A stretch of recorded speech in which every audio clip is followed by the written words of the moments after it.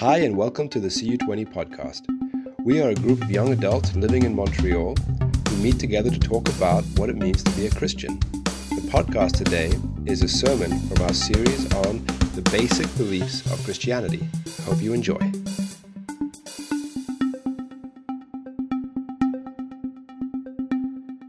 More of a collection of thoughts than it is a real message. I just had a few things I was praying over today, and I wanted to share with you because they're exciting. So I'm so grateful to be able to witness you guys and Alex coming to this wonderful, wonderful step of obedience. And I want to encourage you, and I encourage all of us with a message that I think just echoes a lot of what you guys were already speaking of. And so the title of the collection of thoughts is A Child of God. And it comes out of John chapter 1, verse 12, which is one of my favorite Bible verses. And if you want to memorize your very first Bible verse, Jan, John chapter 1, verse 12 is a great place to start. But I'll start with a story. And when I was young, I don't know how old, maybe it was like 10, something like that. I was out on a very big lake with some friends of mine and their parents, and this was back when I lived in Zimbabwe. And in Zimbabwe, there's this massive lake called Lake Kariba, and it's very customary there. You take a houseboat, which is just a boat that is long and tall and boxy, and it putters really slowly across the lake, and you sleep on it, and so you can go like multiple days all the way around, and there's a kitchen on it, and it's really cool. But what we had with us, we had this houseboat, but we also took along my rich friend's little inflatable dinghy. It was this sort of, it was called a rubber ducky. It's like this semi-inflatable boat that had a 15-stroke engine on the back. And I know that means maybe very little to you, but it's way too big an engine to be on the size of this craft. It needs like a 4 horsepower engine. It has a 15 horsepower engine. It was super fast.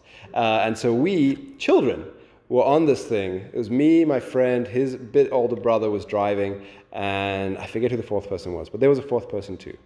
And we are now, the houseboat is like ages away from any kind of dock. We're just in the middle of this, like we're on like the edge of this lake, but we're in the middle of nowhere. There's bush everywhere. And so we took this rubber ducky on a joyride around the area, and so we're just sort of like burning around this area, going super fast. And so we're all like holding on to this rope and going faster. And then all of a sudden, as we're going, there was a panel at the front of the boat that just flicked off. Like it just shot. It was at the bottom and it just shot like a rocket behind us. And it was almost like a comic moment where all four heads went and looked behind us to see what just happened. And all we see is this sort of big panel just flapping and then splashing in the water. And then all four of us spin around and look at the front, and there's this massive hole in the front of the boat that's just gushing water into it now. And we're like, oh no, what do we do? And this is like very, very infested water. Like there's hippos and crocodiles everywhere on this lake. But we know that they're in the area. Like we've seen them that day. And so now we're faced with this really big decision that our 10-year-old selves have to make. And the question was, right, do we head for land, which is closer than the houseboat, or do we head for the houseboat? Because if this is all happening, seconds are passing where we're like, what do we do? What do we do? What do we do? Should we go this way? Should we go that way? And so if we went for land, it was closer. We were more likely to make it to land. But if we went for the houseboat, it's more likely we're going to get help, because if we go to land, who knows who's going to find us and how long it's going to take them to find us. And as infested as the water is, there's also buffalo and elephant and all kinds of junk around there. So it's no picnic walk to just wander through this bush. And we decide, okay, let's just go to the shore. And so he just floors this engine as quickly as he can to try to beeline for the shore. And as we're going, the water's just coming up and up and up, and we're taking our hats off and trying to like bail it out. And it's pointless. The hole is enormous at the front of the boat. And we're all like huddled to the back of the boat trying to lift the front up, and it's just nothing's working. This boat's getting heavier and heavier and heavier. And this engine is straining as much as it can, and they're both just sinking. And we made it to land, like literally like touching the doink, and like it's like that's done. Like the engine was, we drifted to the land, and we stopped there, and then we just And thankfully, you don't know, but thankfully, the people on the boat noticed that there was a problem, and it didn't take them long to come and get us. But if we just made it, so if we had tried to make it to the boat, we would have sunk. We would not have made it to the boat in time, and it would have been, who knows what happens after that. Now your children stranded in the crocodile-infested water. And there's very few moments in your life that you're called upon to make critical life and death kinds of decisions. And who knows if that was one, but it certainly felt like one. One in which that, the decision we make here can really, really lead one way or the other. It's a dire decision that you have to make. And we don't have very many decisions that we have to make like that. I'm reminded of other stories of survival. There's when I lived in Australia, that you would every so often get these stories of people who their car would break down in the middle of nowhere. I mean, in Australia, it's very easy to be in the middle of nowhere because there's lots of it. And when your car breaks down, you can literally be on roads that no one else will travel on that road for days. And so do you stick with the car? Or do you go walking to see if you can make it somewhere and find someone to help you? And that's a life or death decision, because depending on which one you choose, it may lead to rescue or it may lead to you dying in the desert. These crazy sort of big pivotal moments in life that you have to make these really critical decisions. And what we are witnessing tonight is really the fruit of three people who have made a decision that we, myself included, when we make the decision to follow Jesus, we are never aware of just how much of an important decision that is, how much of a life-giving decision that is, how much we are being rescued from and protected from when we make that decision. I think some people are somewhat aware of that, and the reason we come to make that decision at all is because we can detect something is deeply amiss within us, and we know that Jesus Christ is the answer to that.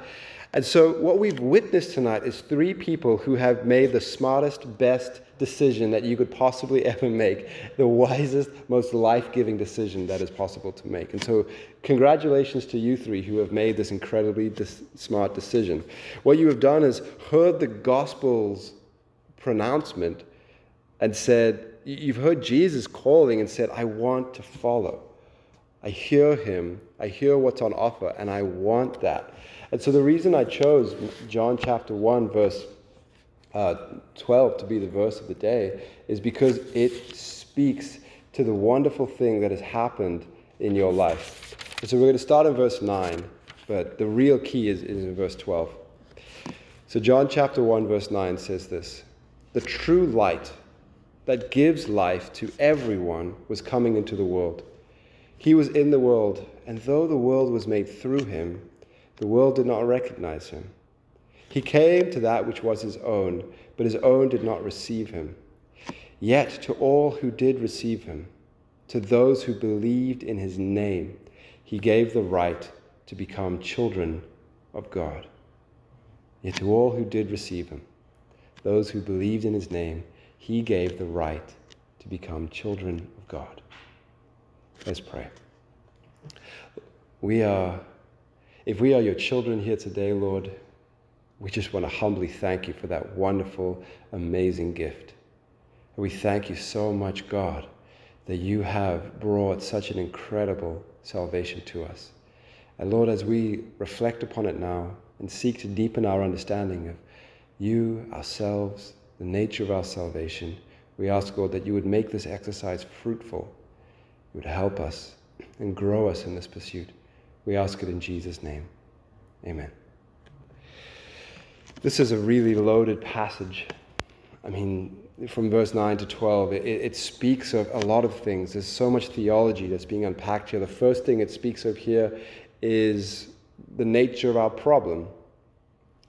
We are lost to such a degree that even though our own maker, God himself, steps into this world, many people just simply don't recognize it, don't see it. When they hear the gospel, they don't understand it. And, everyone that I speak to about what is sin, what I know to be sin, and yet when I speak to many non-Christians, I won't call it sin at the outset because it's not a word in their vocabulary. But I'll speak to a lot of people about just the problem. Like, do you think there's a problem with humans? And everyone says yes. Like, I've never met anyone who won't admit that there is problems with humanity, that we're deeply flawed in one way or another. And so it's a good way to start a conversation. Well, what do you think the problems are? People will speak to what they believe the problems are. And somewhere in the conversation, I'll refer them to this really famous part in the book of Romans chapter 7, verse 18 and 19, where Paul says something to the effect of this. He says, even though I know what's good, and even though I want to do good, I keep finding myself doing the evil that I don't want to do. I'll bring that up in conversation and say, does that sound like you? And everyone's like, yeah, that's me. I know what's good and I want to do good, but I keep finding myself not doing it. Instead, I do the opposite of that. Because everyone has this sense about them that they really know they should be doing better than they are. They could be doing better than they are. Then they ought to be doing better than they are, and then they're not. They're not living up to it at all. And everyone's aware of these problems that humans carry, that this brokenness that we have inside us. And so as a result, everyone's kind of looking, sometimes not, sometimes they're very passive about it, but everyone's hoping that there's some solution out there. There's something we can turn to that's going to give us that extra thing we need, be that missing piece to fill in the gaps. Whatever it is, people are looking for it. And what I liken it to is the conversations I have over and over again, I liken it to, when you lose your keys, and so you got to get out of the house in a hurry, and you can't find your keys or your wallet or whatever, and so you think, okay, is it over there? And you go check the key plate. It's not there. And you're like, oh man, is it in my jacket pockets? And you check your jacket pockets. It's not there. Oh man, is it over there? Is it over there? And you do the circuit around your house where you can check like 4 or 5 places and it's not there. And you look at all the places and you think it's not there. What am I going to do? And you instinctively go back to the first place. You're like, okay, maybe I didn't look hard enough in the key plate. And you go back to the key plate. And then you go back to the jacket pockets. And then you go back to the dresser table. And even though you were there 30 seconds ago, it's not there, but you're like, maybe it's there. And it's not there. And this is the carousel that we're on as the human race. Just round and round and round we go. What's wrong with us? How can we fix this? Well, let's turn to education. Nah, it's not really doing it. Let's turn to enlightenment. Nah, it's not really doing it. Let's turn to this. Let's turn to community. Let's turn to that. Let's turn to this. And we're going around this circuit. And I see it in people's lives. People I've known for years now, and when I see them, man, every time I see them, there's some scheme. Oh, how's life? Not good. Okay, but I'm working on this thing. I feel like this is the thing. And I know it's not the thing, but they don't see it. See, the Bible explains this problem to us, and it's illustrated here in this passage.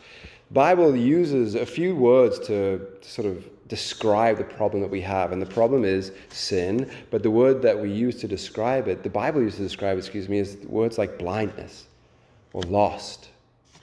Those are 2 common words that the Bible speaks to us about this problem, that we are lost. We're blind. And we see that going on in this passage. And these people, Jesus comes to them and it's light. He is the light of the world. And they look at him and they don't see it. They don't see what it is. See, everyone may see the problem, but not everyone welcomes God's solution. It comes, I'll admit, with a pinch. It comes with a laying down of self. It comes, as Jan said, with some fear. Comes with, as Alex said, some willingness to let go of your desires and hold on to his. It comes with a pinch, and often when we want change, we want it on our terms. Yeah, I'll change, but I'll do it at my pace. I'll do it the way I want to do it. I'll do it according to my needs, my desires, my comfort level, my power level. And if we want to change that way, and that's basically all we look for to try to change us, is something that we can still control, something that we are still in charge of, and we're lost. And lost looks a lot of different ways. We had 3 testimonies tonight of 3 people who were equally lost. But if you look outwardly in their life was different. Some coming from Christian homes, some coming from non-Christian homes, some from this kind of background, that kind of background. If you're in a forest and there's one path through the forest and you're not on it, I mean, you might be in all kinds of different situations, but you're just not on the path, and because of that, you are lost. You might be on a mountaintop, you might be stuck in a river, you're just lost. And that's where we're at. We are lost. We look different. We trail off at different parts. We find ourselves in different situations, but we're lost. And until we find that one right path, we're in serious trouble. It's a matter of life and death. We are really, really have a big problem. And so the whole point of John chapter 1 is looking at the situation in which God looks down at this broken, sinful, lost world. And he looks at this world and he says, you know what? I'm going to give it a gift. I'm going to give it a gift. Isn't it the wonderful nature of God? He looks at us, sinful, lost, broken as we are, and he says, I just want to give them something. I just want to help them.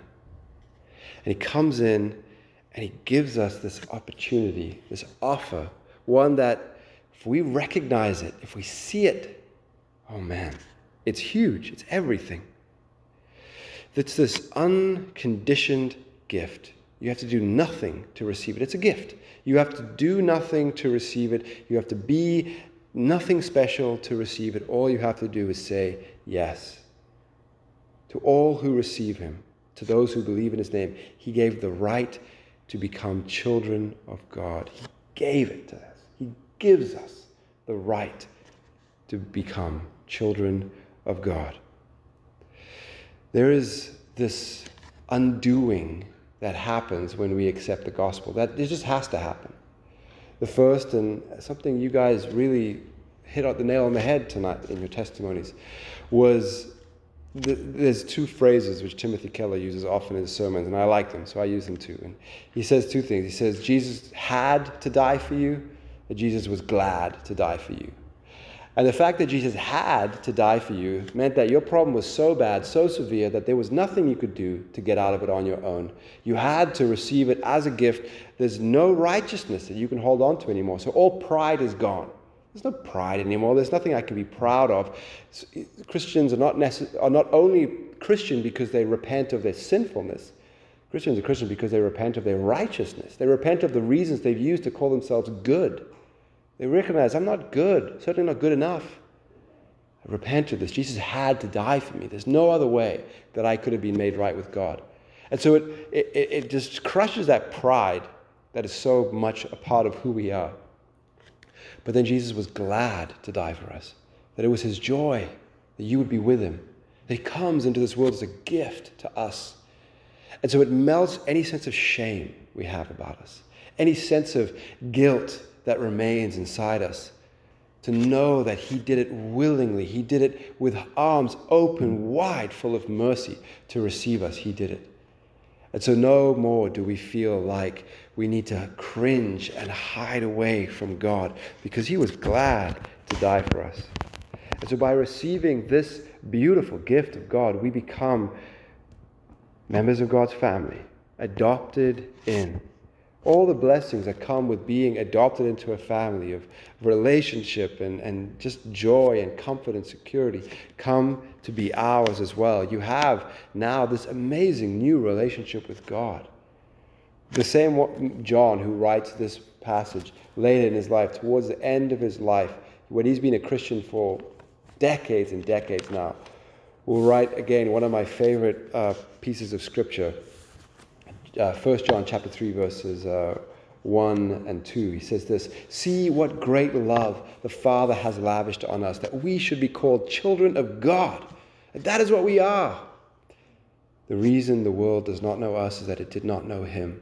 Dear friends, now that we are children of God, and what we will be has not yet been made known, but we know that when Christ appears, we shall be like him, for we shall see him as he is.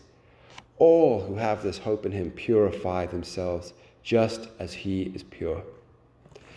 It's hard to see it, but what John is speaking of there is being spoken of with such a sense of joy and wonder that even decades after becoming a Christian, John can look back and say, I still can't believe it's true. I still can't believe that he has done this for me. That is the appropriate reaction to the gospel. To say, man, I get this. I get to be a child of God. I get to be in his household. I get to know him and have my sins forgiven. This is the wonder of God's grace. We accept it as a gift, knowing that it's totally God's work. Your sin is inescapable without it. And to know that it comes anyway fills you with gratitude. It consists of this relationship of understanding, loving, pleasing, and growing. I mean, read 1 John. It's all about this relationship of learning to grow and learning to obey and to love as a response of the gospel. To know that it's a gift, that it comes to us as a gift, and it is this new relationship that we receive, this new status as children. It changes the way we worship, it changes the way we pray, it changes the way we obey God, it changes the way we learn about him. And it all is done with this beautiful covering of the anticipation of what it's going to be like in the days to come, where we get to see him face to face. It's incredibly important that we understand this at the outset, that you understand this at the outset, that what you are going into is totally God's work. He rescued me. He saved me. He adopted me. He ransomed me. And the reason this is important is because as a Christian, doing good is not the focus. Being grateful is the focus. And out of that gratitude will pour forth goodness, good works. But if your focus is, I need to hit the mark, then you're robbing yourself of the power and of the priority of the Christian life. The Christian life, the power comes from that gratitude. Gratitude is buried at the heart of Christianity. Rebecca McLaughlin says this: gratitude is not a technique. It is a deep disposition towards the life-giving God. I got lots more quotes to come, Jan. There's this sense of deep gratitude that lies at the heart of every Christian. It's from there that our life pours forth. Another really amazing preacher says this. Martin Lloyd-Jones says, sometimes I think the whole secret of the Christian life is to know how to use the word therefore. The Christian life is in many ways a matter of logic, a matter of deduction. That word therefore is used at these critical junctions all the way throughout the Gospels, all the way throughout the writing of the New Testament in particular, where the writers will speak about the magnitude of the gospel, just how big and huge and amazing it is. And then there'll be this little word, therefore. Therefore, live your lives holy and pleasing to the Lord. Therefore, offer yourself as a living sacrifice. It's all about that word, knowing how to use that word, therefore, seeing the greatness of what it is that's happened to us and allowing it to do that work of turning our heart upside down and saying, well, if that's true, then man, the only right response, the only natural response, the only rational response would be to just give, because I've got so much from him already. Last quote. Dane Ortland says this: in short, it is impossible for the affectionate heart of Christ to be over-celebrated, made too much of, exaggerated. It cannot be plumbed, but it is easily neglected, forgotten. We draw too little strength from it. The greatness of the heart of God is really the strength of our life. The strength of our obedience as Christians will depend on how much we see his friendship towards us, his mercy and love towards us. When we place our allegiance to God, we place it with knowing that he is our friend, and we trust him because of that, that no one has done more to earn your trust than him. And out of that, a relationship with God begins. You're adopted into the family. The prodigal son returns home, and you are lavished upon. Angels angels celebrate over your return, as Naomi brought up. The effects of this are not just that we obey God. When we look, there's more to it than that. Matthew chapter 13, verse 44, Philippians chapter 3, verse 7 and 8 are these passages which speak about the treasure of Christ, that he is this incomparable treasure. The Christian life is one in which you can say with confidence that on the day that I lose everything, that if I face a day in which I have to give up all of my earthly dreams and pleasures, everything that I aspire to, all my relationships, I have to give up all of that, and all I gain in return is Jesus, then I'll see that as a win. And I'll see that as gain. And on the day we die, we don't look back with regret and lament over all that we are losing, but we look forward and say, oh man, what is to come is going to be so much greater. That this world cannot satisfy my deepest desires. Only Christ can, and he is, and he continues to all the time. That is the nature of Christian hope. A better question to really know whether or not you are part of God's family is not asking yourself the question, is Jesus my Savior? Is Jesus my Lord? Ask yourself the question, is Jesus my treasure? Is he the thing that I know is the best thing in my life? Is incomparably great? That's a good indication of whether you know him or not. Do you delight in God? There's a big difference between following a set of beliefs and experiencing a relationship in which we have been given as a gift, adopted into the family of God. He died to bring you to himself. That was his goal. Now we, in return, give ourselves up to him in order to bring him glory and bring ourselves closer to him in return. So as you embark on this amazing journey, we're going to be praying for you. And we hope that each and every day you will discover what we have, to one degree or another, all discovered. That Jesus Christ can be your treasure, and he really, really ought to be too. Let's pray. We thank you so much, God, for the way that you come and you give us gifts. And you give us yourself as a gift. What a tremendously amazing God you are, beyond words, beyond comparison. And we ask, Lord, that as we go off now our separate directions into the cold Montreal night, that you would still warm our hearts as we are alone, as we are separated. God, may you be with us in the wonderful way that you are. And may you bring us together as a family once again, so that we might continue to celebrate your truth. And we pray for our 3 brothers and sisters here. We ask, God, that you might help them to embark on this wonderful journey, knowing that in you they have all they need for a life that would be truly satisfying and wonderful. And God, I pray that you unfold yourself before them in the most wonderful way. We ask this all in Jesus, our Savior, our Lord, and our treasure's name. Amen.